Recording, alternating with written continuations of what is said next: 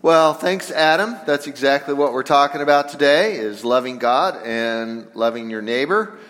And so we'll get to that passage in a moment. But let's begin, if you have your Bible, in Galatians chapter 6. I believe it'll also be on the screen. But Galatians chapter 6, beginning in verse 1, this is a letter from Paul in the New Testament to the church in Galatia, in Asia Minor at the time. And so we begin, Galatians chapter 6. My friends, if anyone is detected in a transgression, you who have received the Spirit should restore such a one in a spirit of gentleness.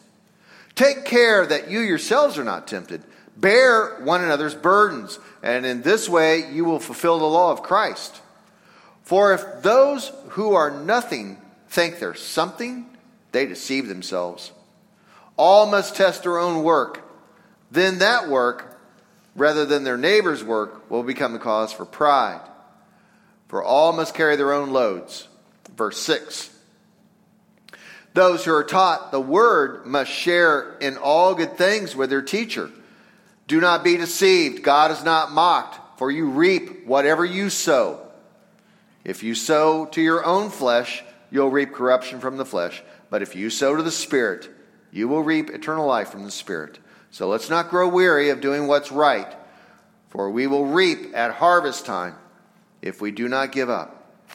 So then, whenever you have an opportunity, let us work for the good of all, especially those of the family of faith. You reap what you sow, everyone.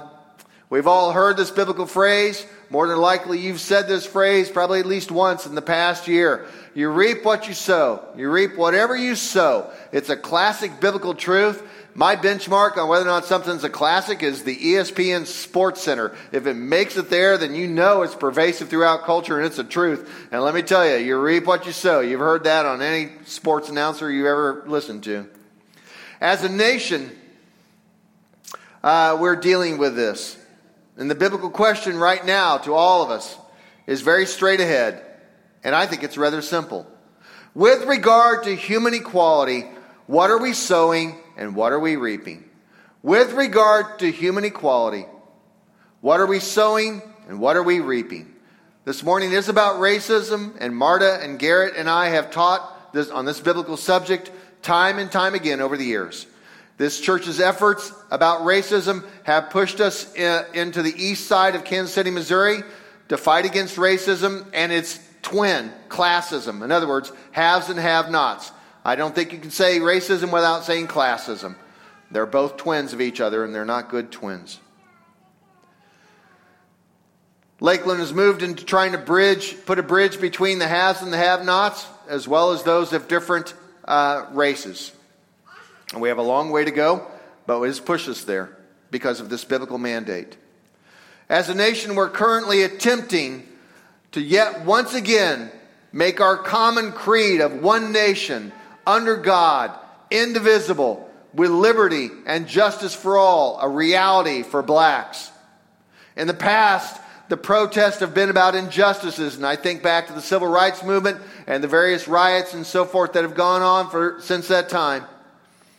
And they've been about injustices, the unfair housing, unfair jobs and wages, discriminatory advancement or lack thereof, biased laws, predatory lending, the unequal law enforcement, courts, and incarceration. Of course, all of these are present in the current outcry of injustice. But this time there is something different, everyone. And perhaps you're picking up on it too. But there's something a little different this time that's going on. Something different altogether is being addressed. And it's more precipitous, and that is what's being addressed is white privilege. Are you picking up on that? The white privilege. Or, and in detail, white silence. The fact that nothing gets said. Or a white absence even. Or white solidarity. White solidarity. That thing where it says, like, even though you are not a racist and suddenly you're around some other people and something is said that's racist or slightly some sort of microaggression or whatever, and then you fail to say anything or disagree with it. That's a form of solidarity.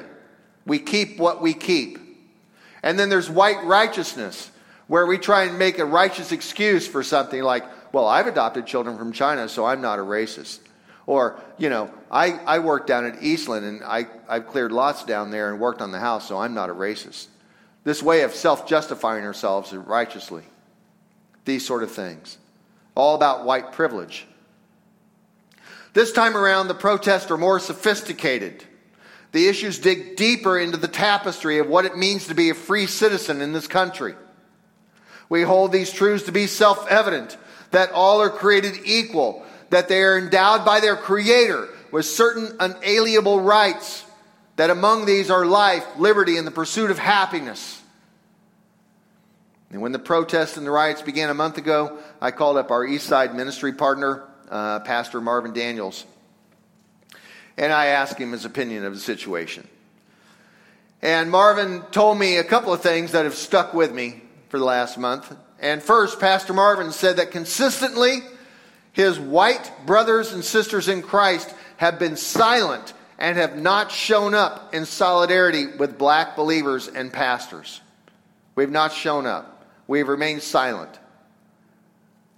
Secondly, Pastor Marvin told me that I should be listening and keep on listening, which was a way of saying, keep your mouth shut and listen.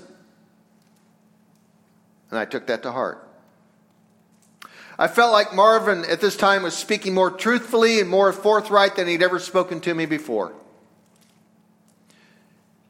What have I personally been sowing and reaping?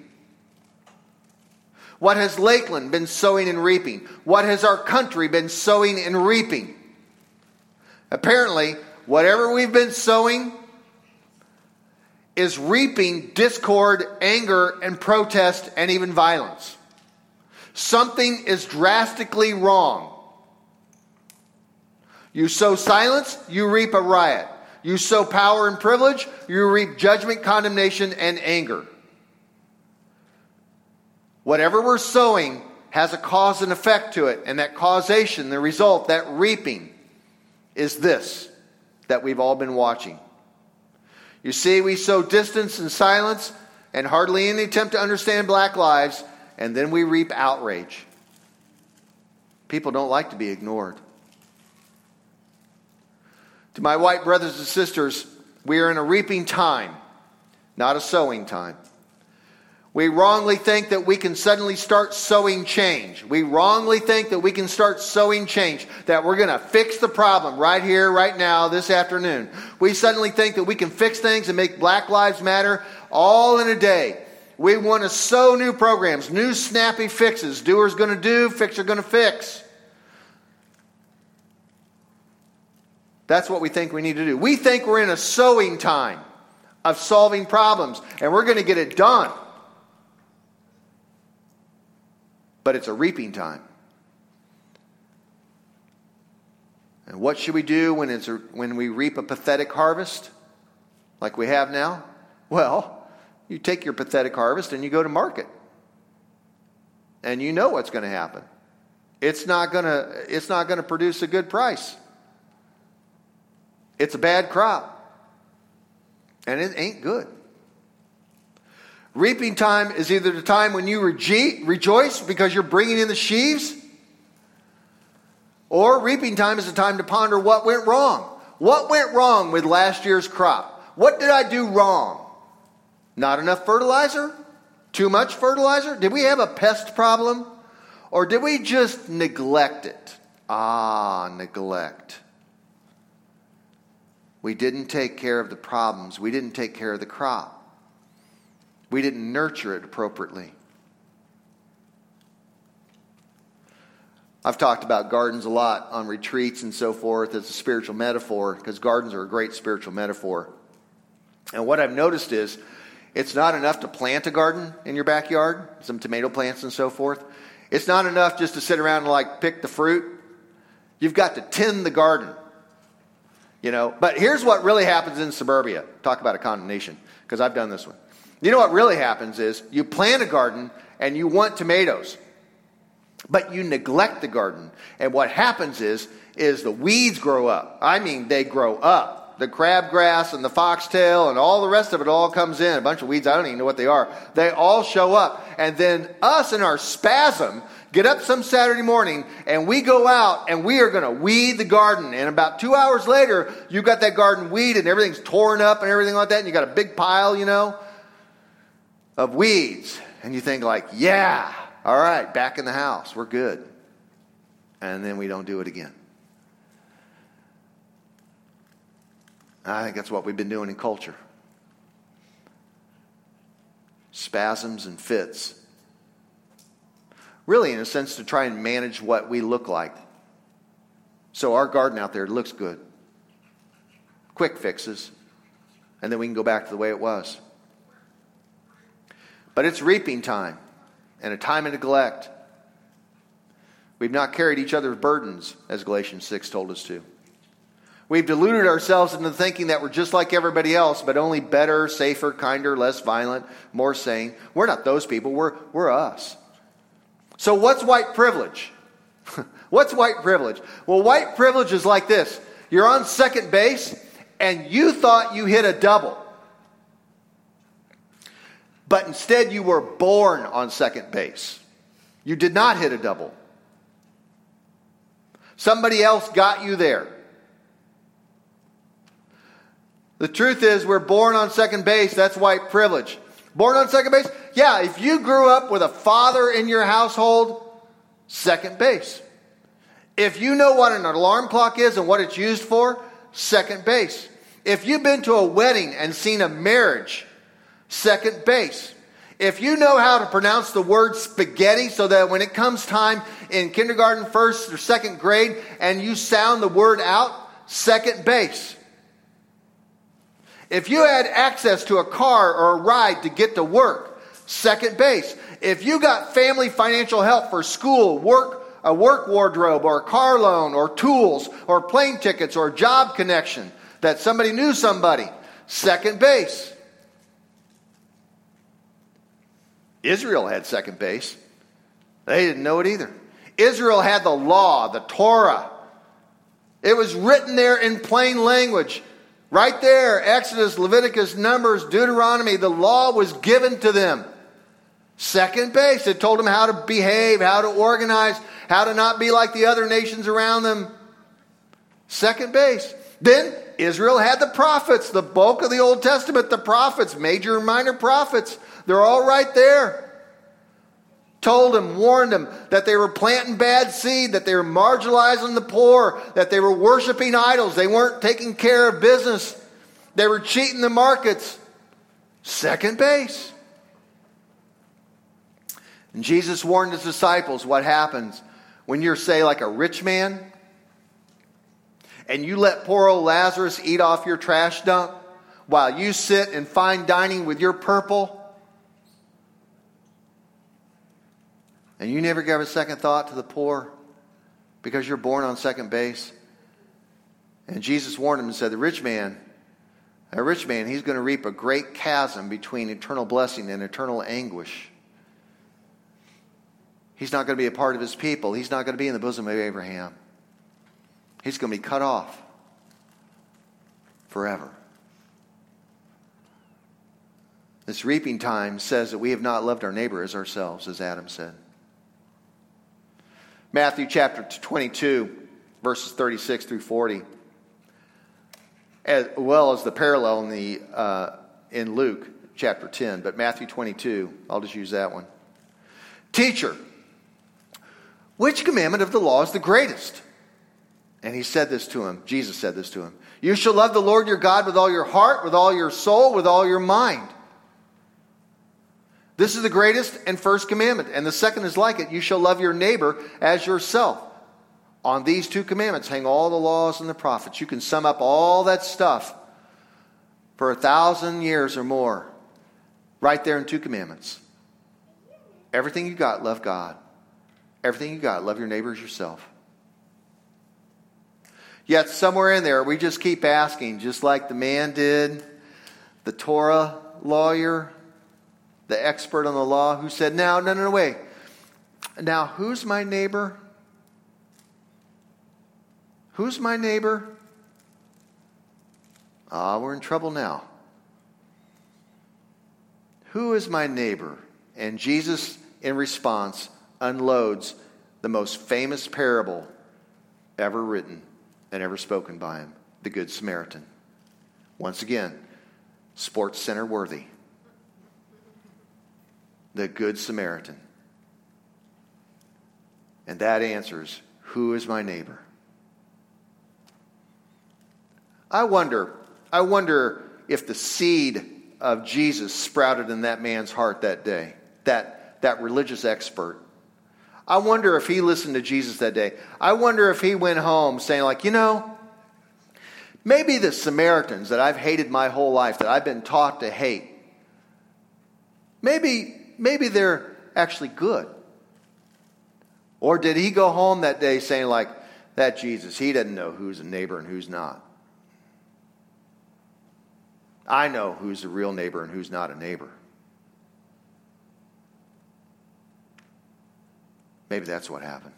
Because, brothers and sisters, there's still time for all of us. You have one lifetime. And during this reaping time, we have time to listen and to understand and take responsibility for our past, for our solidarity and our silence. It's not time to get in some spasm of let's fix it so we can all get back to normal. Believe me, we're not living in a normal. Between COVID-19 and racial unrest, it's a time for a new normal. And I think we're all trying to wrestle through it, and it causes a lot of anxiety. I have to admit, I don't like listening. I don't like wearing a mask. Have you met anybody who likes wearing a mask? Except for bank robbers. Nobody likes wearing a mask. I don't even think the bank robbers like wearing a mask. Nobody likes wearing a mask. And nobody likes listening. Somebody else is talking, we're all just thinking the next thing we're going to say.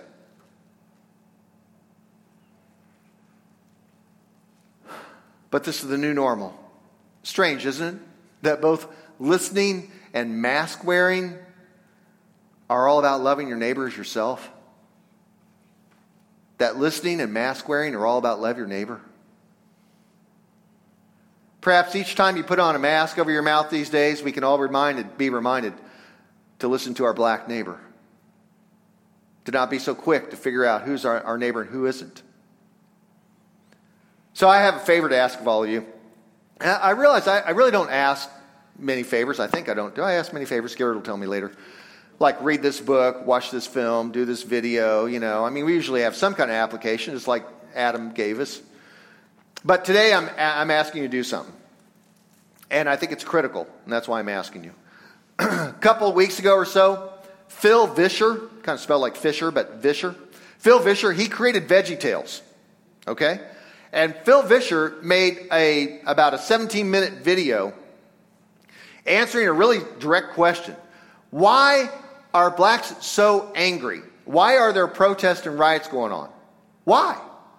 And then, in very succinct fashion, for 17 minutes, Phil Vischer just describes with statistics and numbers and graphs and the whole bit, and very creative and so forth. It's not goofy or anything like that. It's not condemning. There's no real attitude about it or anything like that. He just tells you what's wrong. The most astounding thing to me is that we're actually, blacks are worse off now than they were before 1970. If you want to figure out how is that happening, watch this video. It is linked when you click on the live feed for the service. Paul Keel has put it at the bottom, a link to the video. So you don't have to sit here and start taking notes. Who's a Paul Vischer and VeggieTales, and it's called Race in America. It's right there on Lakeland's webpage, okay? So dig down, take a look at it. It's part of the homework, just to tag with Adam on this thing of what you ought to do. I think you'll find it really good, very helpful, and if even encouraging, okay? And you'll feel really smart when you get done with it. So, I want Lakeland to all be on the same page here. Let's all get smart about this stuff. This is part of our listening that I'm asking for us. There will come a time soon enough for everyone when we want to sow the seeds of new ideas and solutions and fixes and projects. The Eastland House, even right now, is heating up. We got work going on down there. But for now, right now, the attitude is one of listening. The one is prayer. You wear your mask as an act of silent compassion for your neighbor. Let it be like a spiritual exercise. Cover your mouth. Open your ears. Let God speak. And may we be those kind of people instead of the people who are just blabbing on and fail to love their neighbor. Amen.